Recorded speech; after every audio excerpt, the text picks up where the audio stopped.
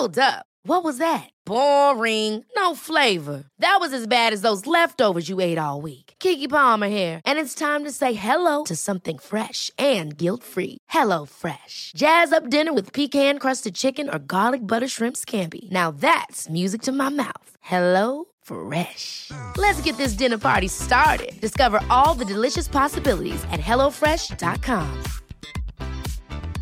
A lot can happen in 3 years, like a chatbot may be your new best friend. But what won't change? Needing health insurance. United Healthcare Tri-Term Medical Plans, underwritten by Golden Rule Insurance Company, offer flexible, budget-friendly coverage that lasts nearly 3 years in some states. Learn more at uh1.com.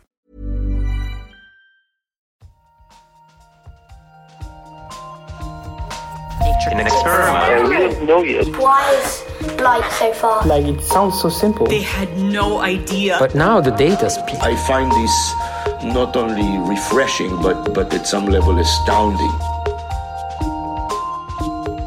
Nature. Welcome to this week's Nature podcast. In the show, we're taking a look at how to write software for quantum computers. Plus the uncertain future of Asia's mountain glaciers.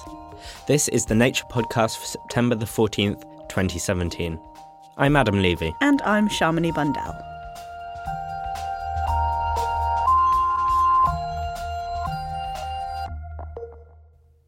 A computer is a pretty handy device, but the processor itself would be useless without software, sets of instructions and information that tell a computer how to operate. For the first computers, that meant physically moving dials and cables, but now software consists of computer programs, written in code, that allow us to do everything from analysing black hole data to posting on Facebook. But computer hardware is developing too. Physicists are starting to build working versions of a completely new kind of processor that's based on quantum physics. And this means we'll need a completely new kind of software. Reporter Lizzie Gibney spoke to William Zeng from quantum computing firm Rigetti Computing about how to make useful software for the first quantum machines. He started by explaining what quantum computers are and why researchers are so keen to build them. Yeah, so the basic idea is that all the computers that we've been working with for the last 80 years or so are all based on electronics. And actually the world is more complicated than that. There's physics underneath it that we've known about for 100 years called quantum mechanics. And so the idea is we're going to try and build technology, we're going to try and build computers that use this new kind of physics. And what kind of things might that be useful for then? What kind of calculations would we want that computer to do? There are two major areas of application for the world's first quantum computers. One is molecular modeling and simulation. So in this, you use the quantum computer to help simulate and design molecules that you might care about. The second is machine learning. And this comes from the fact that the correlations that occur in quantum systems are very, very subtle. And those are also the kind of correlations you might want to have in very good machine learning models or optimization models. The general idea then is that they are both kinds of calculations which would just be impossible on a regular classical computer or take an exorbitant amount of time. Yeah, absolutely. Millions of years is the kind of runtime that you look at when you try and do it on a regular machine. And so we've talked a few times on the podcast about the hardware that lies beneath a quantum computer. And I know there are several different ways of doing that, and it's progressing quite rapidly. But in your comment piece this week, you argue that there's also a need to get the quantum programming or quantum software right, or we'll end up with having these computers that actually nobody can even use. First of all, what do you really mean by software and programming in the quantum context? Broadly, we mean how you're going to make use of the device.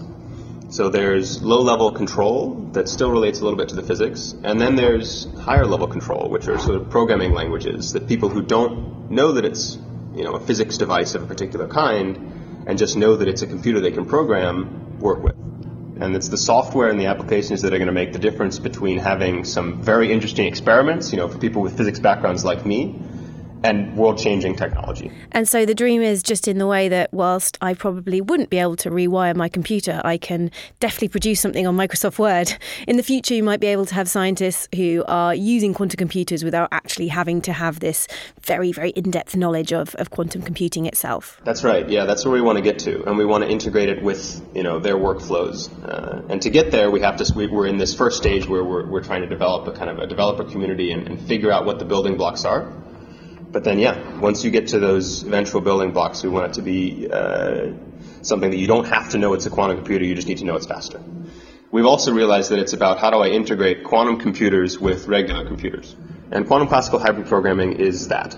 So a quantum classical hybrid algorithm there's two kinds of quantum classical interaction that happen in one of these programs.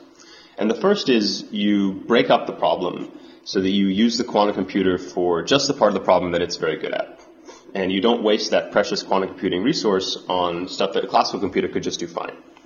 So that splitting of a problem is the first key bit of hybridization. But there's a second bit. And the second bit is that when you're running the part of the algorithm that's very good on the quantum computer, you actually use the classical processor to tune or calibrate the execution of the QPU, of the quantum processor. You said you're a quantum programmer and you're clearly keen for there to be more quantum programmers.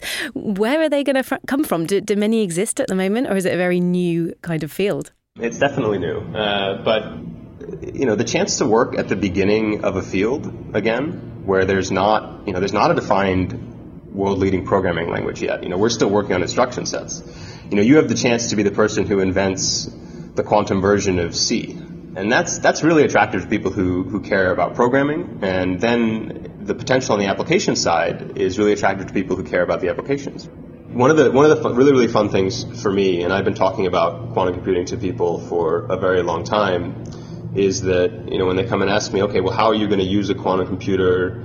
What is a quantum computer actually? And my answer for a long time had to be, go read these books or go learn this thing.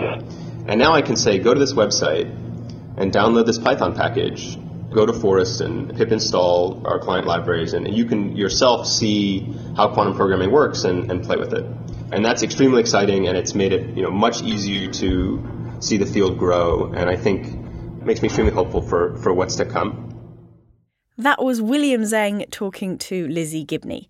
You can find William's comment piece online at nature.com/news, and that's part of a special issue on quantum software if you want to know more about the subject. Stay tuned for the news, where we're looking at a move to boost representation in American universities. But now it's time for two snappy science summaries in this week's Research Highlights. Uneaten fish food could be adding to the rising tide of drug-resistant microbes. Testing the microbes in food that's fed to fish in marine farms revealed around 130 genes that cause antibiotic resistance. Not all the fish meal gets munched by the fish. Some sinks to the ocean floor. Gene swapping between bacteria on the seabed means the genes could get into the food chain through contaminated seafood. This could pass drug resistance to bacteria that cause human diseases.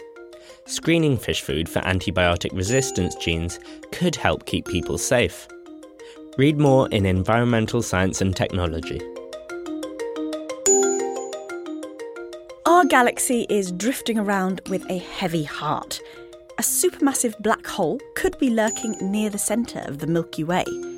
For ages, astrophysicists have suspected that many galaxies harbour supermassive black holes at their cores.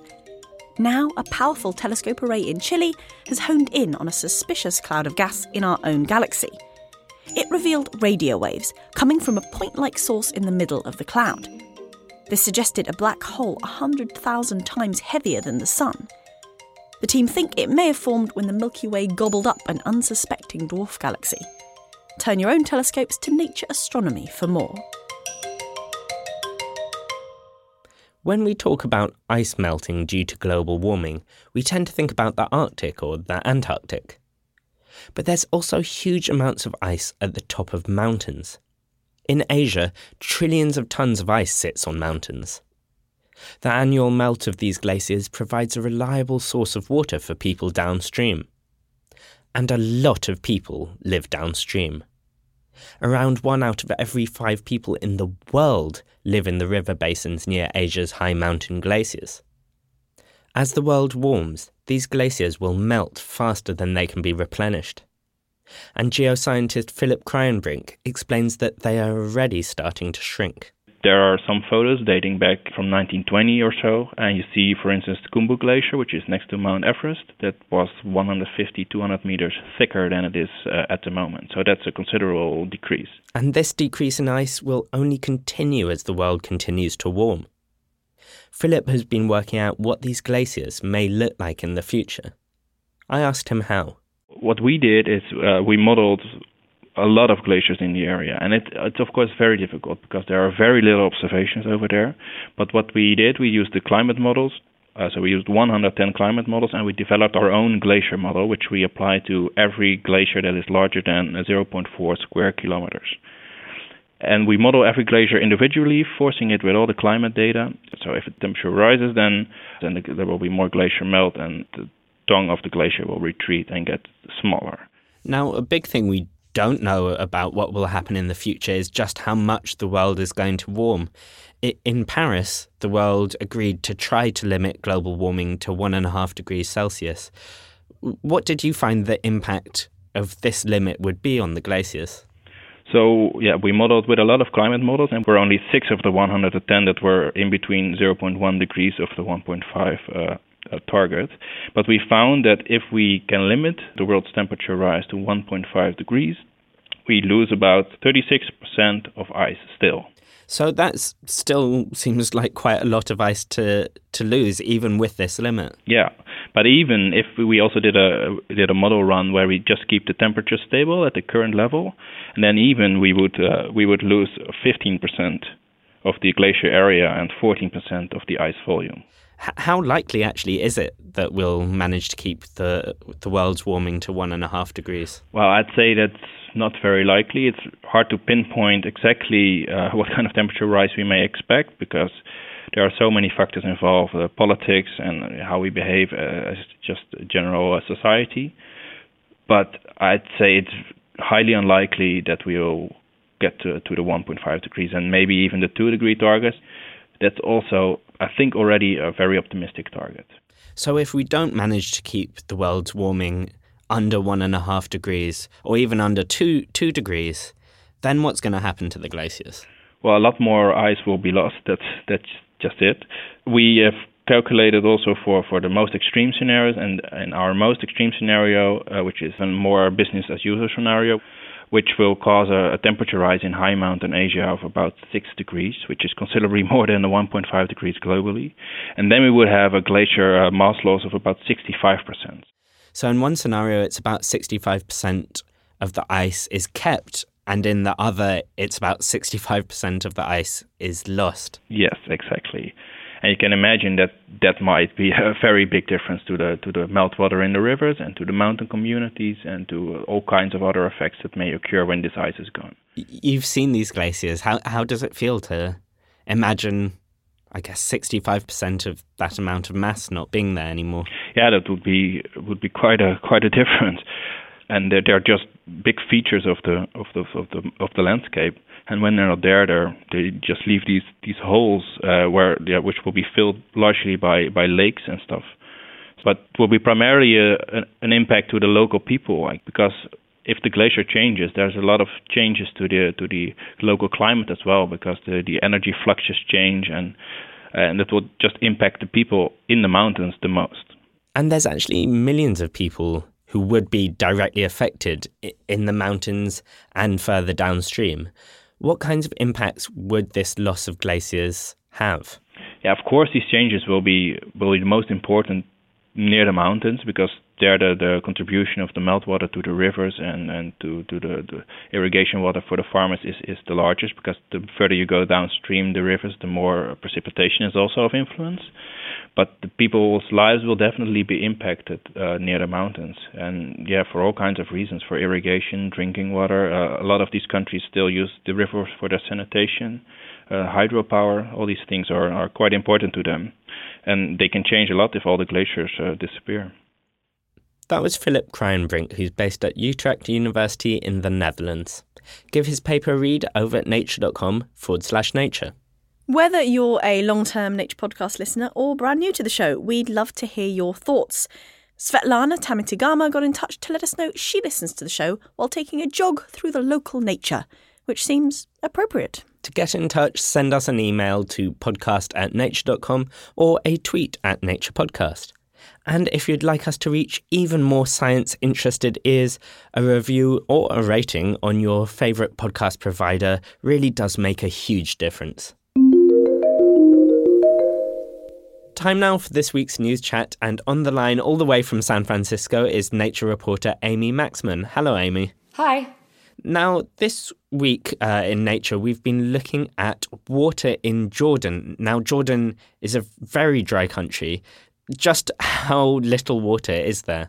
The average amount of water per person in Jordan per year is less than 150 cubic meters. And that's, for comparison, Americans have about 9,000 cubic meters. So Jordan has a 60th of the amount that's available to a person in the United States.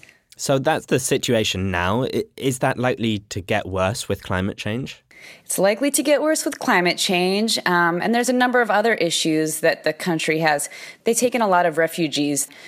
So their population tends to get larger and larger. And they also have a lot of old infrastructure, leaky pipes.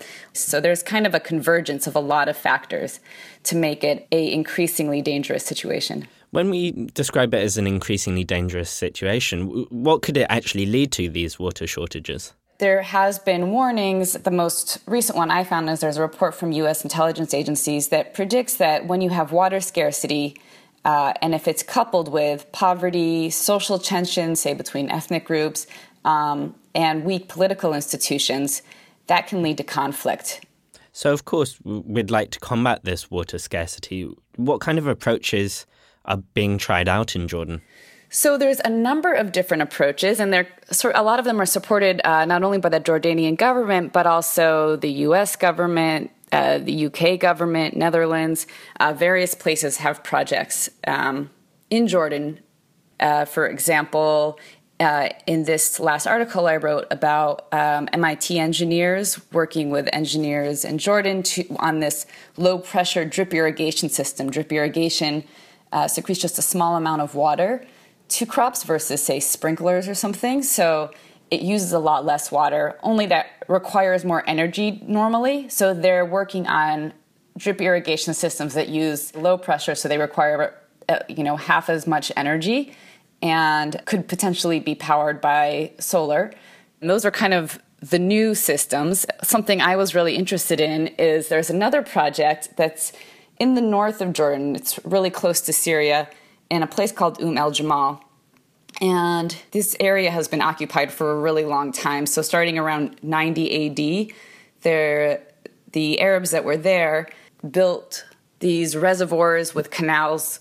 So during the winter when there's rains, particularly when there was rains in Syria, which is right across the border, the water would move through the canals and fill up these reservoirs. And so now there's a big project in that area to actually revive those old systems.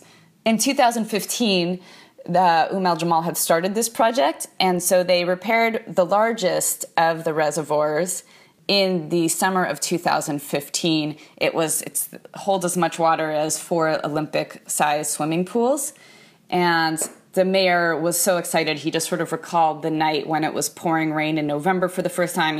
He stayed up all night just watching the canals fill with water and move into the reservoir. And when you were reporting on this story, did you actually get to see this reservoir for yourself? Yeah. So I saw the reservoir, and for the archaeologist who was leading the effort, his point is sort of like also just sort of symbolic, saying this was a system that wasn't, this isn't like a cute project we have.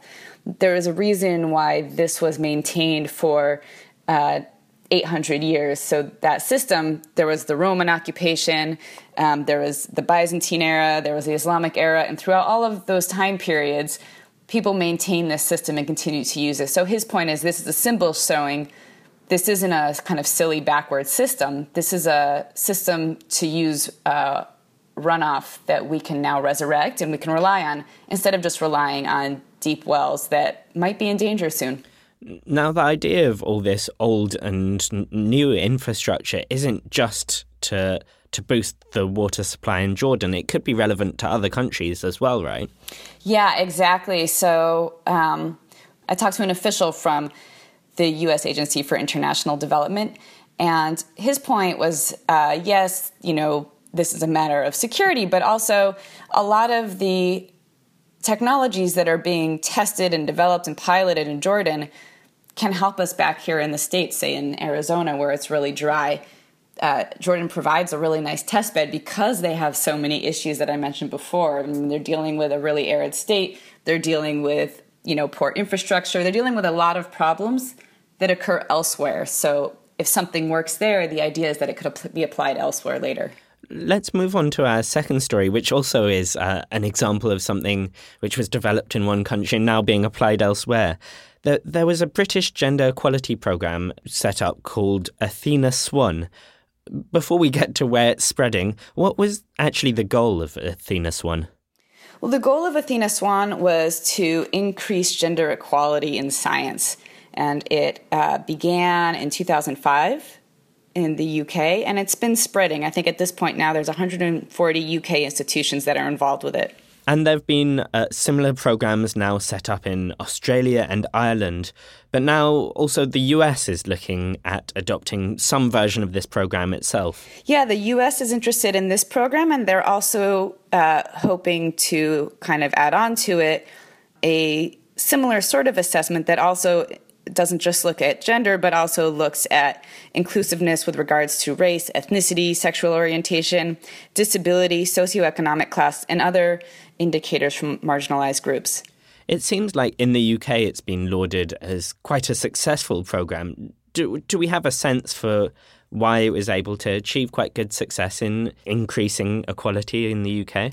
So one reason for the success in the UK could be that it's been linked with grants. So universities have to have at least a silver award from SWAN in order to get one particular pot of biomedical funding. What are some examples of the positive influence Athena Swan has had on certain institutions? So at the University of Liverpool, between 2013 and 2016, the proportion of women that have been promoted to professor posts has increased from 28% to 50%.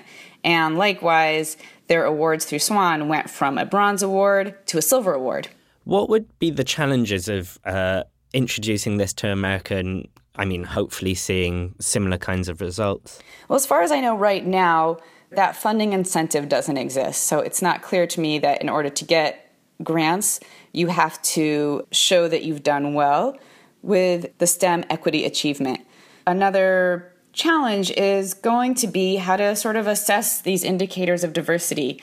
For example, is a university really the best judge of its own climate for diversity? Amy, thanks a lot for joining us. For more on those two news stories and all the latest science news, head over to nature.com/news. That's all for this week, but for more Nature Multimedia, make sure to subscribe to the Nature Video channel. That's at youtube.com/Nature Video channel. Our latest video is all about adorable bats bumping into things. Until next time, I'm Shamini Bundell. And I'm Adam Levy.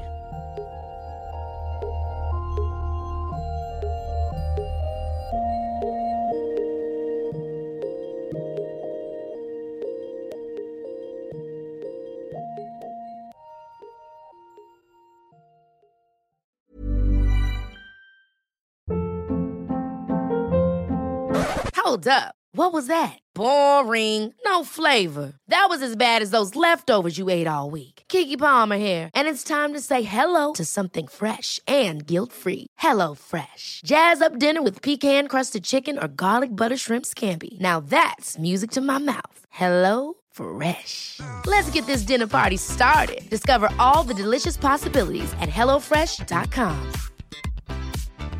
Hi, I'm Daniel, founder of Pretty Litter. Did you know cats tend to hide symptoms of sickness and pain? I learned this the hard way after losing my cat, Gingy. So I created Pretty Litter, a health monitoring litter that helps detect early signs of illness by changing colors, saving you money and potentially your cat's life. Pretty Litter is veterinarian developed, and it's the easiest way to keep tabs on your fur baby's health right at home. Go to prettylitter.com and use code ACAST for 20% off your first order and a free cat toy. Terms and conditions apply. See site for details.